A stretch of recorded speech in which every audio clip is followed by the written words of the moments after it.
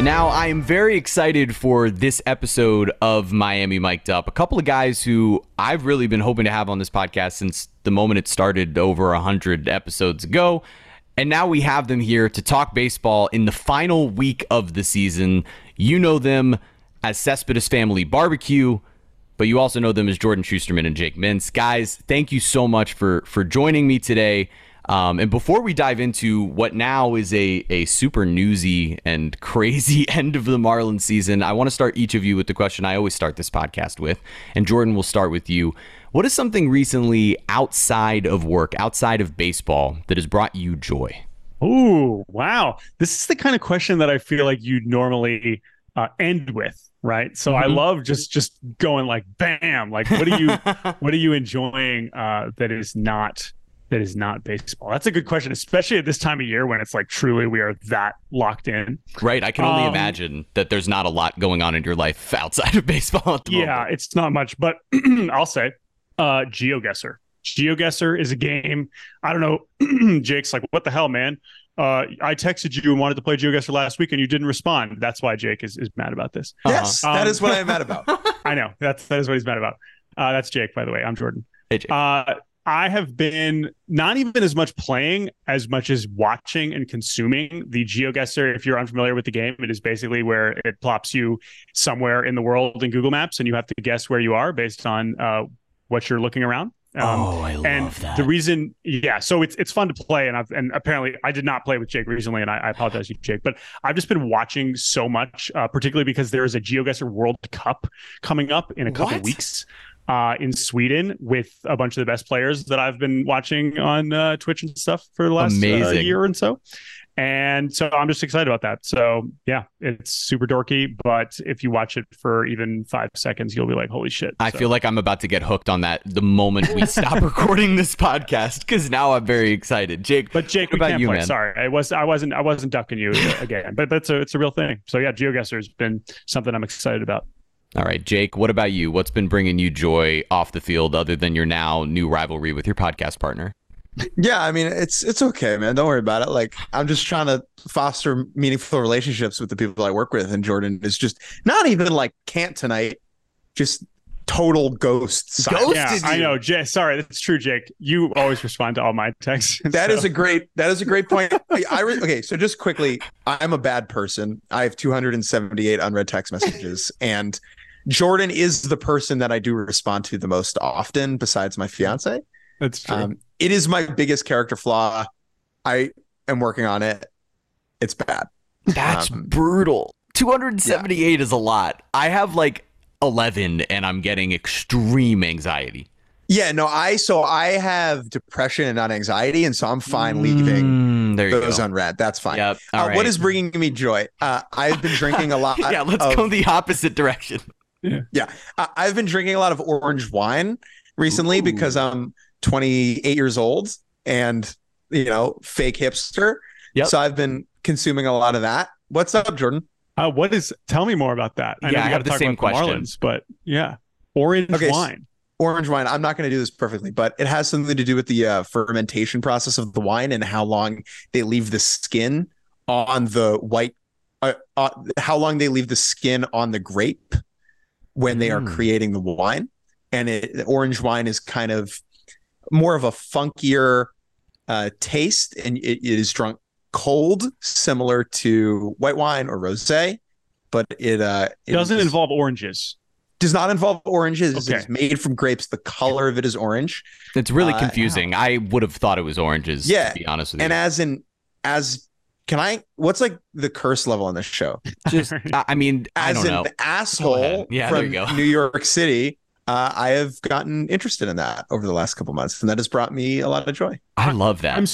I'm bewildered. I texted Jake last week asking if he wanted to share his orange wine recipes, and he didn't respond. Unbelievable. Anyway, that's amazing. All right, let's talk about the Marlins. Yeah, let's talk about the Marlins. Let's do that. So I would say orange wine and infrastructure YouTube are my two things right now. Whoa. I love bridge building, dam building. Anything with a steel beam, I'm all in on. It sounds like a damn good time. Let's talk Marlins. Last night was insane. This is I asked you guys to do this podcast assuming we would just be previewing the final 3 games of the season, knowing wherever the Marlins stood in the postseason standings as they chase a wild card. They're a half game up of the Cubs now with 3 games to go, and that doesn't make a lot of sense for anybody. That's because last night's game in New York was postponed in the top of the 9th inning. Rain came in. There were 2 runners on. The Marlins had taken the lead in the top half of that 9th inning, which is an important note. They were down 1-0 after 8. They take the lead 2-1. Rain cancels the game, and a whole bunch of calamity in the hours that ensued after the initial postponement in the rain delay. There's visuals. If you were watching the broadcast last night, you can go to Bally Marlins on Twitter and find those videos now. But of Skip Schumacher out there with the grounds crew, with the Mets, trying to somehow figure out how to make the field playable. There was a gap of time where it seemed like the rain had slowed. The Marlins wanted to start the game back up. The Mets grounds crew didn't act. This all dates back to the first game of the series that was canceled because the field was unplayable because the grounds crew had not covered the field the first day of a tropical storm from days before. This is insane. And every Marlins fan is infuriated with the Mets grounds crew right now. Jake, you were at the game last night. You were also at the game that was canceled back on Tuesday. I have a million questions, but I just want your sort of initial thoughts as you were watching all of this play out last night and your initial takeaways of what's gone down here in the calamity with the field in New York. So part of what's been weird about this whole series is the gap in urgency between these 2 organizations at the moment, which is understandable. The Mets have had one of the most catastrophic seasons in baseball history compared to the expectations. And the Marlins have been better than most people thought they'd be and are fighting for a playoff spot. And so in the Mets locker room yesterday, where I was in there, players are packing up bags and getting ready to be done, right? And the Marlins are, praying to whatever God they believe in that, Luis Ariz can walk tomorrow.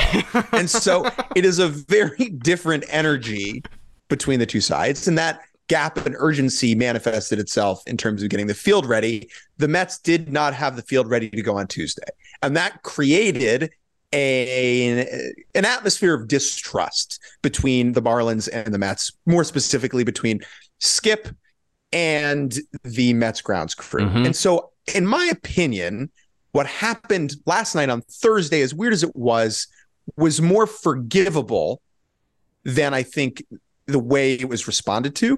And that's just, but the frustration was understandable given how Skip was kind of, and the Marlins were screwed over the night on Tuesday night. Mm-hmm. And so that's kind of where I think things are at. Like, I don't need to tell people in Miami that what happens when it rains a lot. Right. You know what I mean? I know you folks have a roof on the It's why we have a roof. It's why we have a roof. It's why we have a roof. So I don't want to sit here in New York City as a, Northeast elitist and be like, guys, relax, it's raining. Right. Okay, I'm not doing that. And I'm not a Mets fan, to be clear. I'm not trying to justify the organization's handling this, but it's very simple. The Mets owner, Steve Cohen, publicly apologizing for how things were handled does not happen if he does not believe the organization messed up.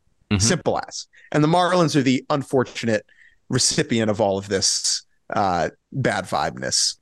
Well, and I think a lot of Marlins fans are infuriated also in part because if you really lump it all together in the emotions of the last 24 hours of the general Miami sports fan and what the last 24 hours have felt like from a sort of regulatory league standpoint, it has been a disaster for Miami sports fans when you include the Damian Lillard news in all of this. So you wrap the mutual Marlins Heat fan together, and this frustration is real, and it's sort of understandable. It dates all the way back, again, to this weekend, and I think there's this sort of feeling around Marlins fan base, which is like, hey, we're the little guy. Nobody cares because we're the Marlins and, there's not as many fans in attendance and, nobody really cares whether it's us or the Cubs who make it as the 3rd wild card, where if this was the shoe on the other foot, if this was the Mets, if this was the New York market, what would be happening right now? So, Jordan, I mean, when that's sort of the response from the Marlins fan base, how do you respond to that? Yeah, I mean, I think that, like, I get it. I understand where you're coming from, and I can't say that your feelings are invalid. But I would say is, like, I do think, and applies to a lot of things, especially when you're talking about this point of the season, it is all a confluence of timing and unfortunate weather, right? And combined with the don't like it, play better mentality, which I do think you can apply to like 95% of baseball players complaining situations, right? Mm-hmm. Don't leave it to the end of the game to maybe don't be down 1-0 after 8 innings. Yeah, score against David Peterson, win more baseball games in these other situations. Like there's so many different versions of that when you're better teams, forget the market size, you don't have to worry about, right?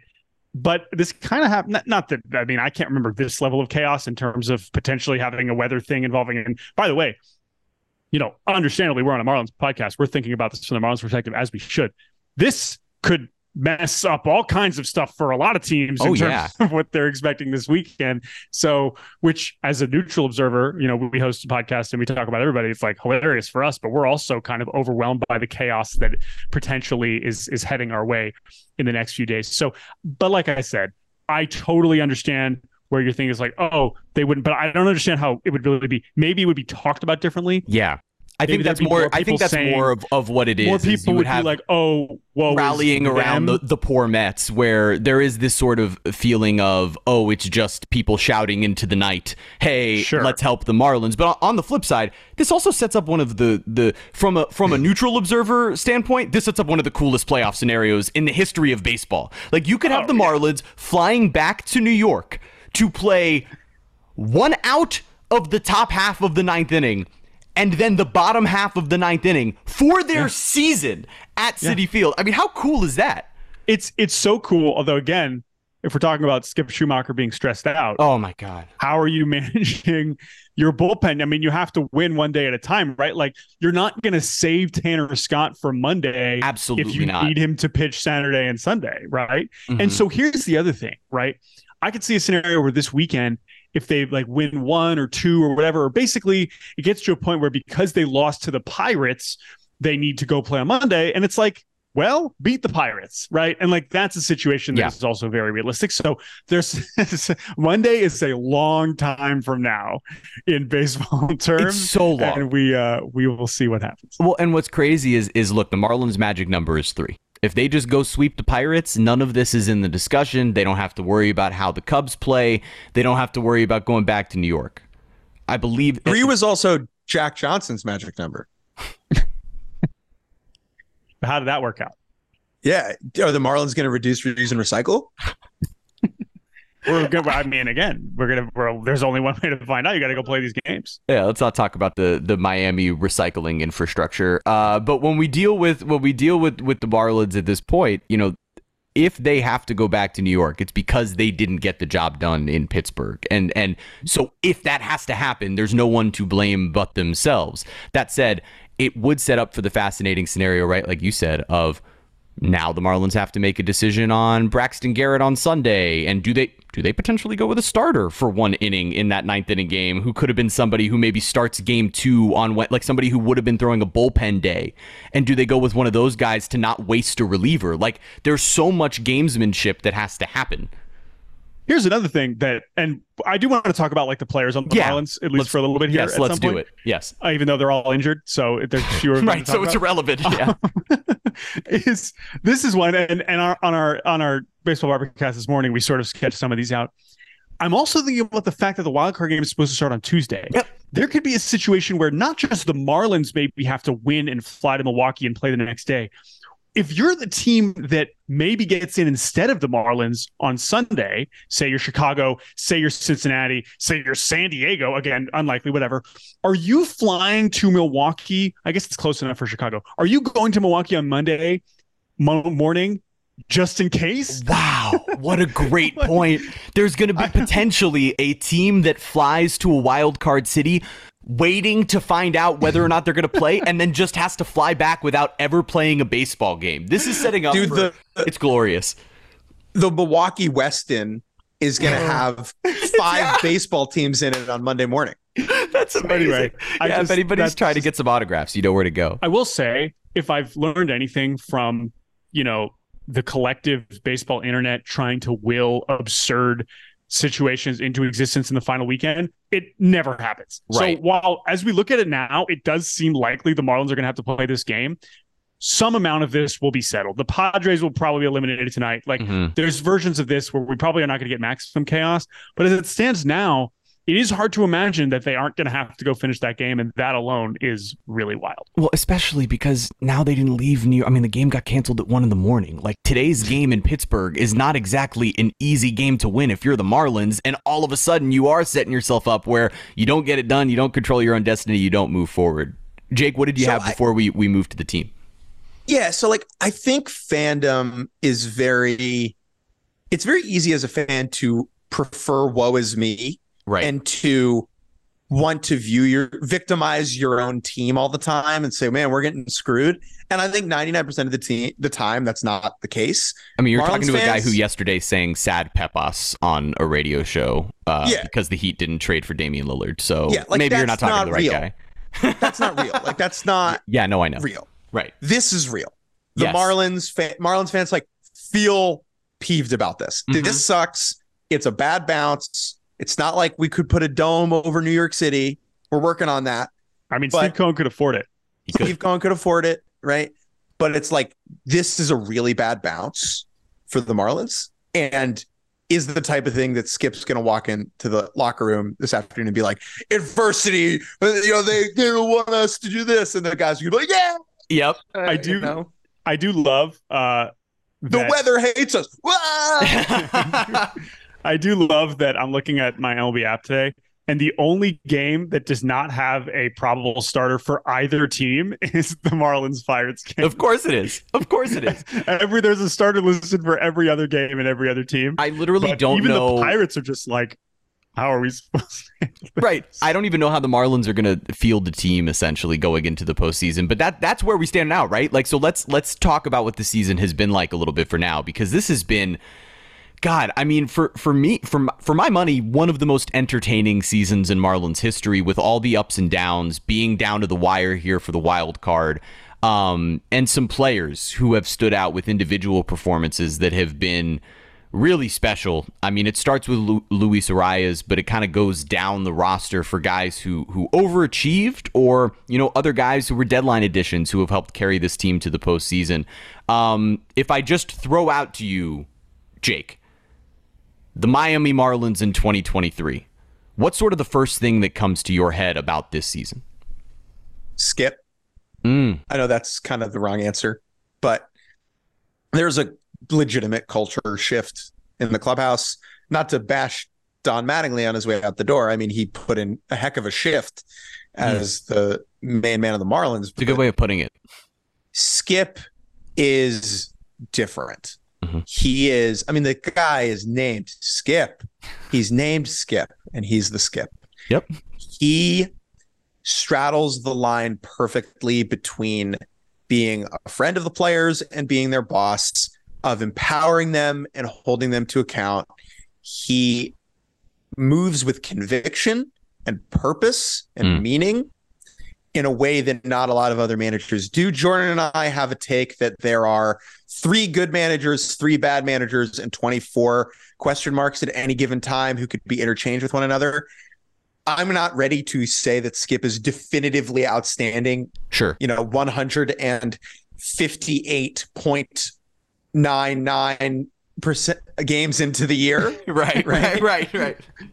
But he's close, and he's getting there, and he is a huge reason why this team is playing above their skis right now. Arise is a big part of it. And then from a player's side, the organization's ability to just churn out legitimate pitching prospects is really remarkable, and unlike most other organizations in the league. That is something that this organization is legitimately one of the best at. Them, Cleveland, and Seattle are kind of the tops at this. And that's a big part of, even though they've had injuries with pitching, their ability, like, here's Edward Cabrera, here's Yuri Perez, here's a much better version of Jesus Luzardo. Trevor Rogers has been nothing, and Sandy's been, I mean, I know he's hurt all year, but like, Sandy's been worse and hurt, and still it hasn't mattered because they're here's Braxton Garrett, really good for 28 starts or whatever the heck. It's really something else. Yeah, I think it's a great point that the pitching has carried them despite the fact that the pitching hasn't been what everybody anticipated. Like Sandy wasn't what everybody anticipated. Johnny Cueto was a dud of a signing, except for somehow being on the mound to start and win a game in New York in the final week of the season, even though he was just average. Trevor Rogers, like you said, got hurt, hasn't been a part of it. Edward Cabrera, for that matter, really hasn't been as good as everybody hoped he would be, and yet, like you mentioned, send him down for a month, sort of get him right. And now since he's come back up, he's looked great. And that has something to do with that sort of communication that they have from the top down in the organization when it comes to pitching. And so and just quickly on Cabrera, we talk about we wanted him to be like a right. They want him to be the next one Sandy. Of these guys. Right. 4.22 ERA in 96 innings. There's a ton of value in that. Like the difference between that and the poopy interchangeable, 5.5 ERA guy you're calling up from AAA is a huge gap. There is a huge gap, and I agree with you on that. I think you're right. I think there's this sort of expectation because the Marlins have been so good at this, at developing these guys and churning them out and making them all legitimate major league starters, that when the stuff is there too, it's like, oh man, that means he must be an ace, where that's not always going to work out with all of these guys. And, heck, for that matter, they can break down with injuries like Sixto Sanchez did. Jordan, when we talk 2023 Marlins, what's coming to your head as we move beyond Skip in the starting rotation? Mm-hmm. The words that come to mind are like urgency, and this is not one word, but like they made up for a lot of mistakes that they made the offseason before. Mm-hmm. And when I say urgency, we've seen them try, and they've pushed a lot of buttons here. They've made a lot of moves, and the ones that they made before last season were undeniably catastrophic on so many levels, some of which we are still seeing with Joey Wendell and Jacob Stallings being two of the worst hitters in baseball, right? Arvisail Garcia is not even in the lineup. Garcia is just like not, he's gone. Like he's non-factor, right? Injured, like so bad, right? The Soler one, I was confident he was injured. That's fine. We move that aside. He's been great this season, right? But this year, when you see the moves for Arise, and that one I think could still be debated in some senses because of how good Pablo Lopez has been, but I understood it because, as we just mentioned, they had the pitching coming. A one-for-one swap that made sense. That's fine. With roster management. Happy for both teams, right? Mm-hmm. Great. But even Gurriel, whose numbers don't jump off the page, but who's had so many good hits, obviously the trades for Bell and Berger, which arguably saved the season, okay? You can go back even farther and see what Tanner Scott has become. I know that's a trade that goes back a little bit farther. And there have been some whiffs still, right? Obviously, David Robertson has not been anywhere close to what you would want. I think Puck has been good, but he has certainly had his shaky moments. But they've hit on enough of those additions in a year where they needed to, in every possible sense, that they have been able to take advantage of it. Is it going to be enough? We're about to find out this weekend. Right. But credit to them for doing enough to be in position here, because they recognize at the deadline in particular, we are not going to have a year where the Mets are a complete catastrophe every season. Like that is, and the Padres, when we open it up to the larger National League landscape, this is an opportunity. They saw it as an opportunity, not just because they knew how much they had to bounce back from last year. They saw it as an opportunity, and they capitalized on that. There are still flaws in this roster, obviously. There are still parts of the team where I'm just like, what am I getting here? But it is, to your point, an extremely fun group and easy group to root for, especially with the manager who's in charge. And I would love to see them in the playoffs in some form. They have adults in the room, Jeremy. They have adults in the room. That's a big deal. Josh Bell, that's a boring dude. That is a very intelligent, very smart, boring guy. Mm-hmm. You know what you need on a good ball club? Some more boring guys. Yeah, you do. It is helpful to have John Birdie. What a boring guy. Nice, boring guy. That is nice and helpful. Yep. That is what good teams have, a couple boring guys. It's such a good point, and I think that what we've seen this season in terms of that roster construction, like you talked about, was just more major league depth, right? Like this wasn't about necessarily, yes, Arias hit 400 for 3 months, and so that acquisition and him sort of carrying the offense in the first month of the season, and Soler going crazy with his home runs, obviously, those things were beneficial, but what you saw with those additions of guys like Yuli Gurriel, with the development of Jesus Sanchez and Brian De La Cruz, was all of a sudden, for that matter, Garrett Hampson has been such a wonderful plug-and-play guy for the Marlins this season when they needed it. Jonathan Davis for a month in center field before he got hurt. Like, all of these guys at the bottom of the roster who were not flailing AAA guys. They were not, and this is of no offense to him personally, right? But they were not JJ Bleday and Peyton Burdick coming up and being overwhelmed. It was more, at the very least, major league ready players who could help sustain things throughout the season and allow the rest of your guys to come back and carry you. And Kim Ng's self-awareness to like realize that the Segura deal was a disaster. Yep. And to cut bait on that and to dump that contract in the middle of the season and not hold on too long is the type of thing that not a lot of GMs do. GMs are often hesitant to admit fault. Yeah. I mean, we all are. We're all human, right? But to say, this was a bad contract we gave out, obviously right away, let's try and win this year. Sorry, Gene Segura. Thank you for your service. Goodbye. Right.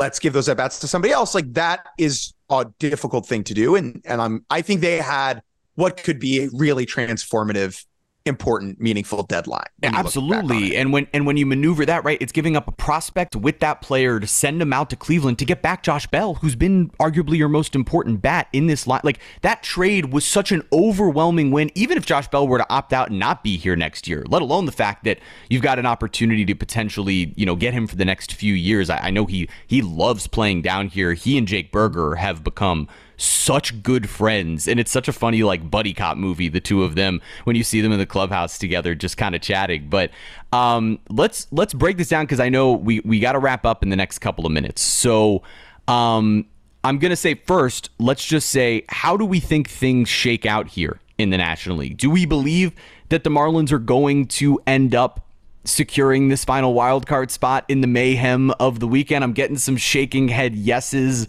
Jordan, do you want to start here? Is that a yes for sure? I think I've been pretty consistent for the last, I think, month or so that I believed it was going to be them in Arizona.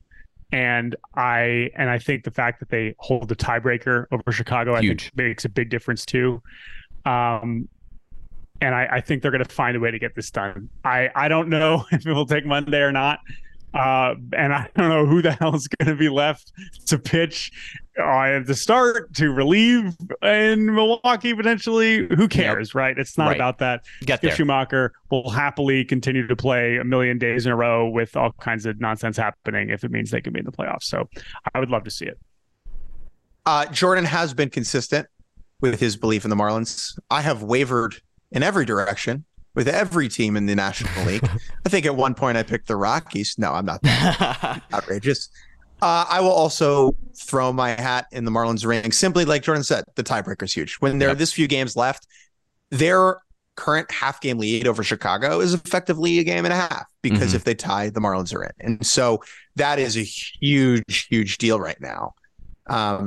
What an odd, hilarious team. It's perfect. It reminds me, just a quick story, and then I'm gonna run it out of here. Please. When I was in college, I played very mediocre college baseball at a Division III school. In my senior year, during finals week, a lot of the younger kids on our team, the non-seniors, had a lot of exams. And our coach brought the seniors together, and he said to us, there were 10 of us. He said, look, you guys don't have a lot of baseball left. If you want to play this week, I'll take the 10 of you on a bus and we will go play. I love Half of us were pitchers, you know. Yeah. It was like, we'll go play. If the 10 of you want to play, we'll play. And so like we went and played a doubleheader with like 14 guys, a couple of the underclassmen went. And when I see Skip Schumacher, I think about that moment that I had of my coach being like, you got 10? We got 10? Let's go. 9 dudes? Anybody who can walk? Yep. You know, who owns a baseball bat? Let's go. Let's go play the Pirates. We're going to go do this thing. And so the Marlins right now, here's what I hope. Okay. And I'm going to look back to my experience last year of covering the Phillies in the offseason. And I know that there's a lot of different situation. It's a very different situation with the fan base and how the cities treat baseball and the way that the organizations have treated the city. I know that's a big reason. Yeah. Huge part of it. I went to the final Phillies home series of the regular season last year, and there was no one there. Right. And they went out and got hot down the stretch, and they won the wild card round, and they beat the Braves in one of those games in the NLDS. And I came back for NLDS Game 3, the game where Rhys Hoskins spiked the bat into the Earth's core, and the place was rocking. And if the Marlins can sneak on in and upset the Brewers, Game 3 in Miami will be rocking. I couldn't agree with you more. And I want people in this city who are listening to this. I understand if like you're not quite ready to hop on the bandwagon, and I know you haven't watched real playoff baseball in a long time. There's nothing better. So if you have the opportunity to go, if the Marlins get in, let yourself care, because you do not have a lot of opportunities to do it. I love that advice, Jake. It's incredibly wise. And on that note, you can dip on out of here. Yeah, I gotta go meet with the wedding planner, but I'm gonna leave Jordan here to wrap it up for us. Jeremy, thank you. We'll wrap it up. No, Jake, thank you, man. This is amazing. Dude. Hey, thanks, dude. I appreciate you. Thank you. Keep the fish hot. Yeah, we will. That's what we'll do. And it's appreciated. And I do think that I sort of view things very similarly to how Jake does there with Skip Schumacher. You know, we were talking about it before, like all these guys. And I had a conversation with Jesus Luzardo, who we were talking about a bit before we started, in like June about Skip and just the difference of how it felt inside the clubhouse. And he's like, look, it is a completely different feeling with this coaching staff. They are sort of players, coaches, but also hold us accountable in a different way without feeling like we're being reprimanded like little kids. And I think that's a difficult dynamic to figure out as a manager and as someone who's come off of playing like that. Like it's fun, man, and that type of fiery attitude. Totally. And we're believers in Skip, and I think too in that case with it really wasn't even about how good or bad of a job he was doing. It's like a version of like the change of scenery guy you described, but for the whole team. Exactly. Right? And I think that they may have happened to also nail the hiring, right? I mean, it's possible that an average, manager could have come in and had a similar effect because it was something different. Mm-hmm. But I do think that the combination of those things has put them in a really good spot. I agree with you. All right. So I was going to ask both of you this, but there's a little rapid fire just before we get going, because I want people to know what's going on around the rest of Major League Baseball. Yeah. First of all, if there's anything that you could give me on the other wild card race, because my God, the Mariners out west, I've been rooting for them all season long. Like that's who I want to make it, but it has been it's been mayhem. And I know as a Mariners fan, there's quite the tie there. Can you give me just sort of a brief synopsis of what's going on out west for the people who haven't been paying attention? Sure. So good to have me here instead of Jake for this, because Jake's beloved Orioles just clinched the AL East, which is so amazing. Cool, and I'm so excited to root for them if/when the Mariners are not in the playoffs. I have the exact same feeling, by the way. If/when the Marlins either make it and are eliminated or somehow don't make it, if that happens, the Orioles are the next team in the list of 100% rooting for them. Yeah, 100%. That said, last night, J.P. Crawford, epic walk-off, essentially saved the Mariners season. They wouldn't have been eliminated, but at that point, they would have been I guess 2.5 out, I believe, entering the weekend. And instead they are, because the Astros didn't play last night, are still kind of right there with Houston and Toronto, although Toronto's kind of getting close to locking themselves in to that second spot. But the main thing to know is that Texas kind of pulled away in the past week to the point where they're now, even still with last night's loss, have a 2-game lead over Houston in the AL West. They can clinch a playoff spot as early as tonight and can clinch the division with a win tonight. With a win tonight and an Astros loss.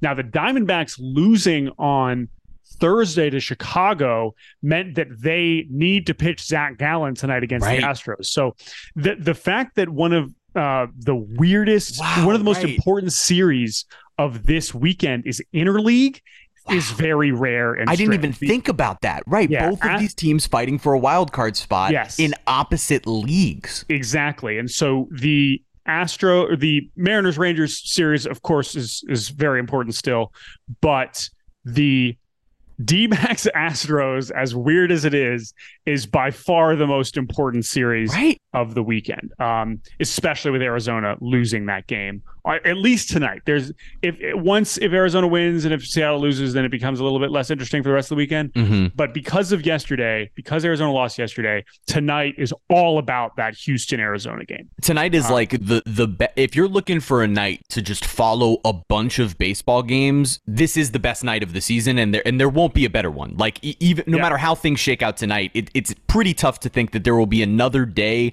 as interesting as following everything that's going on this Friday night in baseball. Totally. But as for the rest of the American League, like Orioles clinch the division, they will have home field throughout the playoffs. Mm-hmm. The Rays are locked into that first wild card. They've got 97 wins. Twins, of course, will be the third team. And I think that's the other really interesting element for both Milwaukee and Minnesota, who I think are two very interesting and kind of similarly built teams based on pitching, who are maybe both being underrated. You know, Minnesota has this ridiculous postseason losing streak, kind of curse, carrying. But think about them. Neither of those teams have any idea who they're going to play and won't until probably the last day of the season. That's tough on the pitchers. So, that's tough on the pitchers. Listen, you'd still rather be them than the teams fighting for the spots, obviously. Mm-hmm. But from a game planning and from just a standpoint of how we are all thinking about preparing and previewing, of course, that we're going to do on our podcast, like, this weekend will still determine a lot. Just when we thought we were getting some clarity, the Mariners could have just been dead last night, whatever. There's still much to be determined in both leagues, and that is a fun time of year. A great weekend of baseball. Okay, now actually rapid fire. Favorite individual performance this season from a player? Both from an individual game perspective, so like one game that you watched of a player that you were like, oh, this is the most fun I had watching a guy all season. And then one season-long performance that has been like one of your favorite individual players to watch this year. Oh my gosh, that's a great one. There are some, I would say before he got hurt, the Ohtani homering and then throwing a complete game. The doubleheader day? Yeah. Yeah. That was pretty cool. It's probably the coolest thing we'll ever see in baseball. Like he had a few, right. I mean, there were a few like Ohtani days that were just very difficult to fathom. Mm-hmm. So I would say that those definitely stand out. But then in terms of like season long, and he's certainly still a correct answer, I would say in that regard. Man, I mean, the Acuna season has just been so much fun to watch. Yeah. Especially what he's been able to do. Just cutting his strikeout rate in half. I still do not totally understand how that happened. Yeah. This is like not something you should be able to do at this point in your career.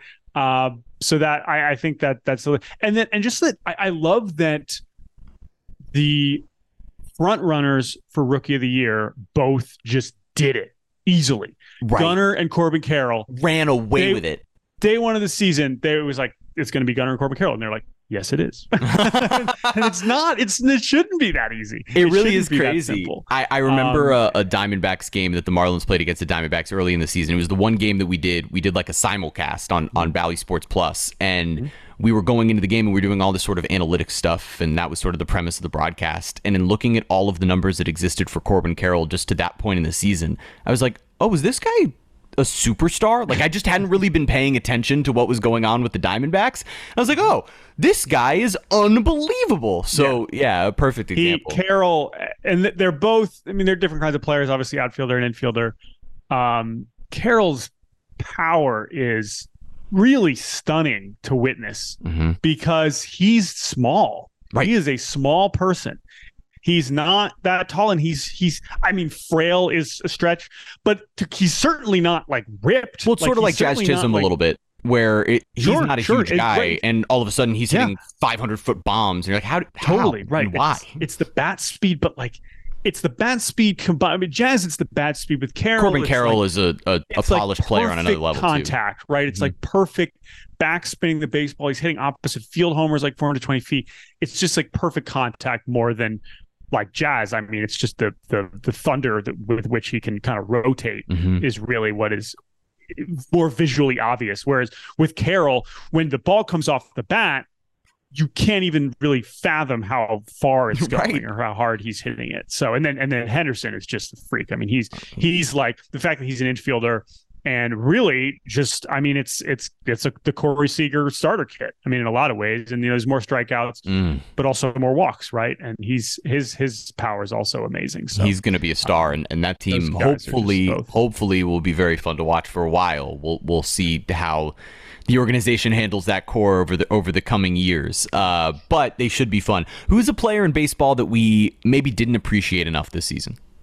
I mean, I'm biased because he saved their season last night, but JP Crawford's been amazing. He's been the Mariners' most important player by far. Wow. And Julio's numbers are still crazier, but everyone was like, move him to second. This is a joke. They're keeping him as a starting shortstop. Like, oh, you're not going to go after Trey Turner and Bogarts because you have JP Crawford. Like, what a joke, right? And while you can absolutely criticize the Mariners front office for not spending more money and not pursuing guys, whatever, that's fair.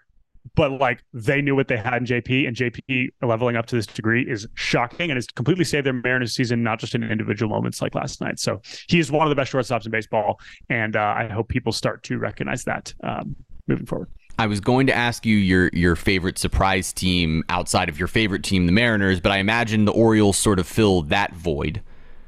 Yeah, yes, I would say. But I gotta give some love to the Reds. I live in Indiana, about an hour north of Cincinnati. So I've been covering the Reds all season, and they're amazing. I mean, that is a team that lost 100 games last year and had no business being this good. You are not supposed, like, they were projected to be one of the worst teams in baseball. Like the Orioles were projected to be average, a little slightly below. They have blown past that. Yes, the Orioles are more amazing, but whatever. But the Reds, I just want to take a moment to appreciate them because I've seen it up close. I've seen what they've been able to do. And when I moved to this area last summer and they were both terrible and boring and seemingly had no direction, the fact that they had more rookies than any, they had more major league debuts than any other team this year. And to watch those rookies, of course, like Elliot De La Cruz, seeing him up close, being at his debut, oh my goodness. I know he's cooled off in the second half and has struggled offensively, but in terms of guys that like you want to just turn the TV on and watch, very short list, but all kinds of rookies. Spencer Steer, Matt McLean is there. He's unfortunately finished the year injured. Absolutely their best player. Encarnacion Strand has been amazing. On top of watching what is maybe the end of Joey Votto has been a delight, right? And so being up close for that team, obviously, I mean, they're still alive. There's a version where they can sneak in.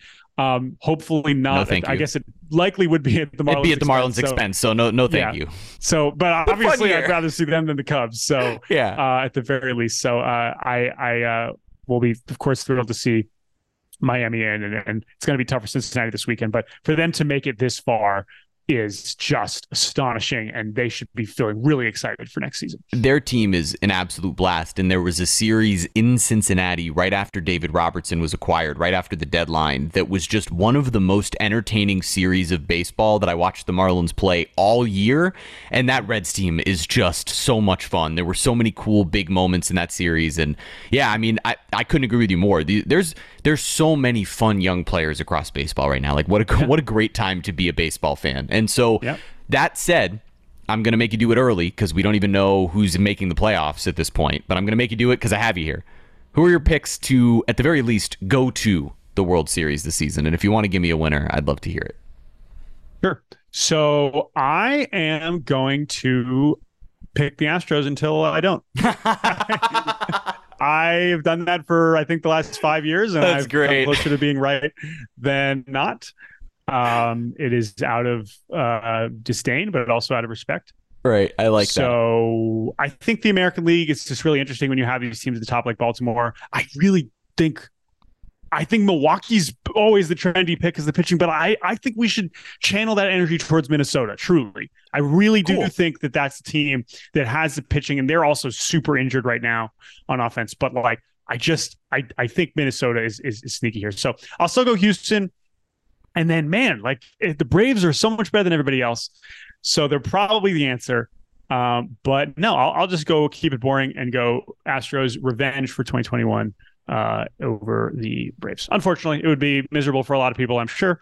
That's about so I hope I'm wrong. Yeah, that's about as miserable of a prediction as you could have made on this particular podcast for Absolutely. people who are 100%. Marlins fans who could not possibly Terrible, enjoy that less. awful stuff. So think of it as, so that's what it's going to be. I don't like being wrong. I would love to be wrong. I'd love to be wrong here. So I'm looking forward to hopefully being wrong. Well, hopefully it's a Mariners Marlins World Series, which would just be. I mean, what a joy that would be. Oh my! The cross country travel might not be great, but from where we are right now, that sounds like a hell of a plan. I know. And hey, but this is the thing, right? I mean, we've seen like I'm going to be boring and pick the favorites.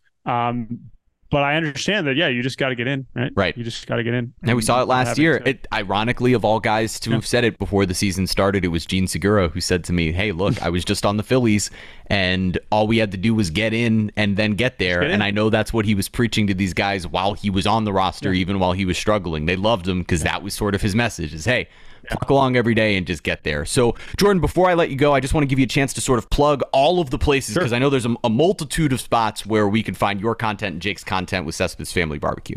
Of course, yes. So Baseball Barbercast is the main thing we would love for you if you're listening to this podcast. I'd love for you to join us Monday, Wednesday, Friday during the regular season, but it is going to be even more frequent in October. Once we get to the CS round, we're basically going every day.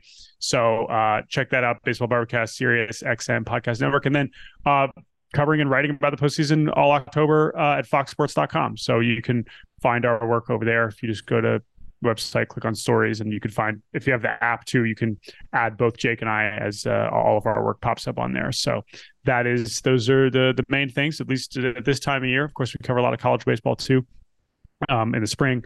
But right now it is full October mode.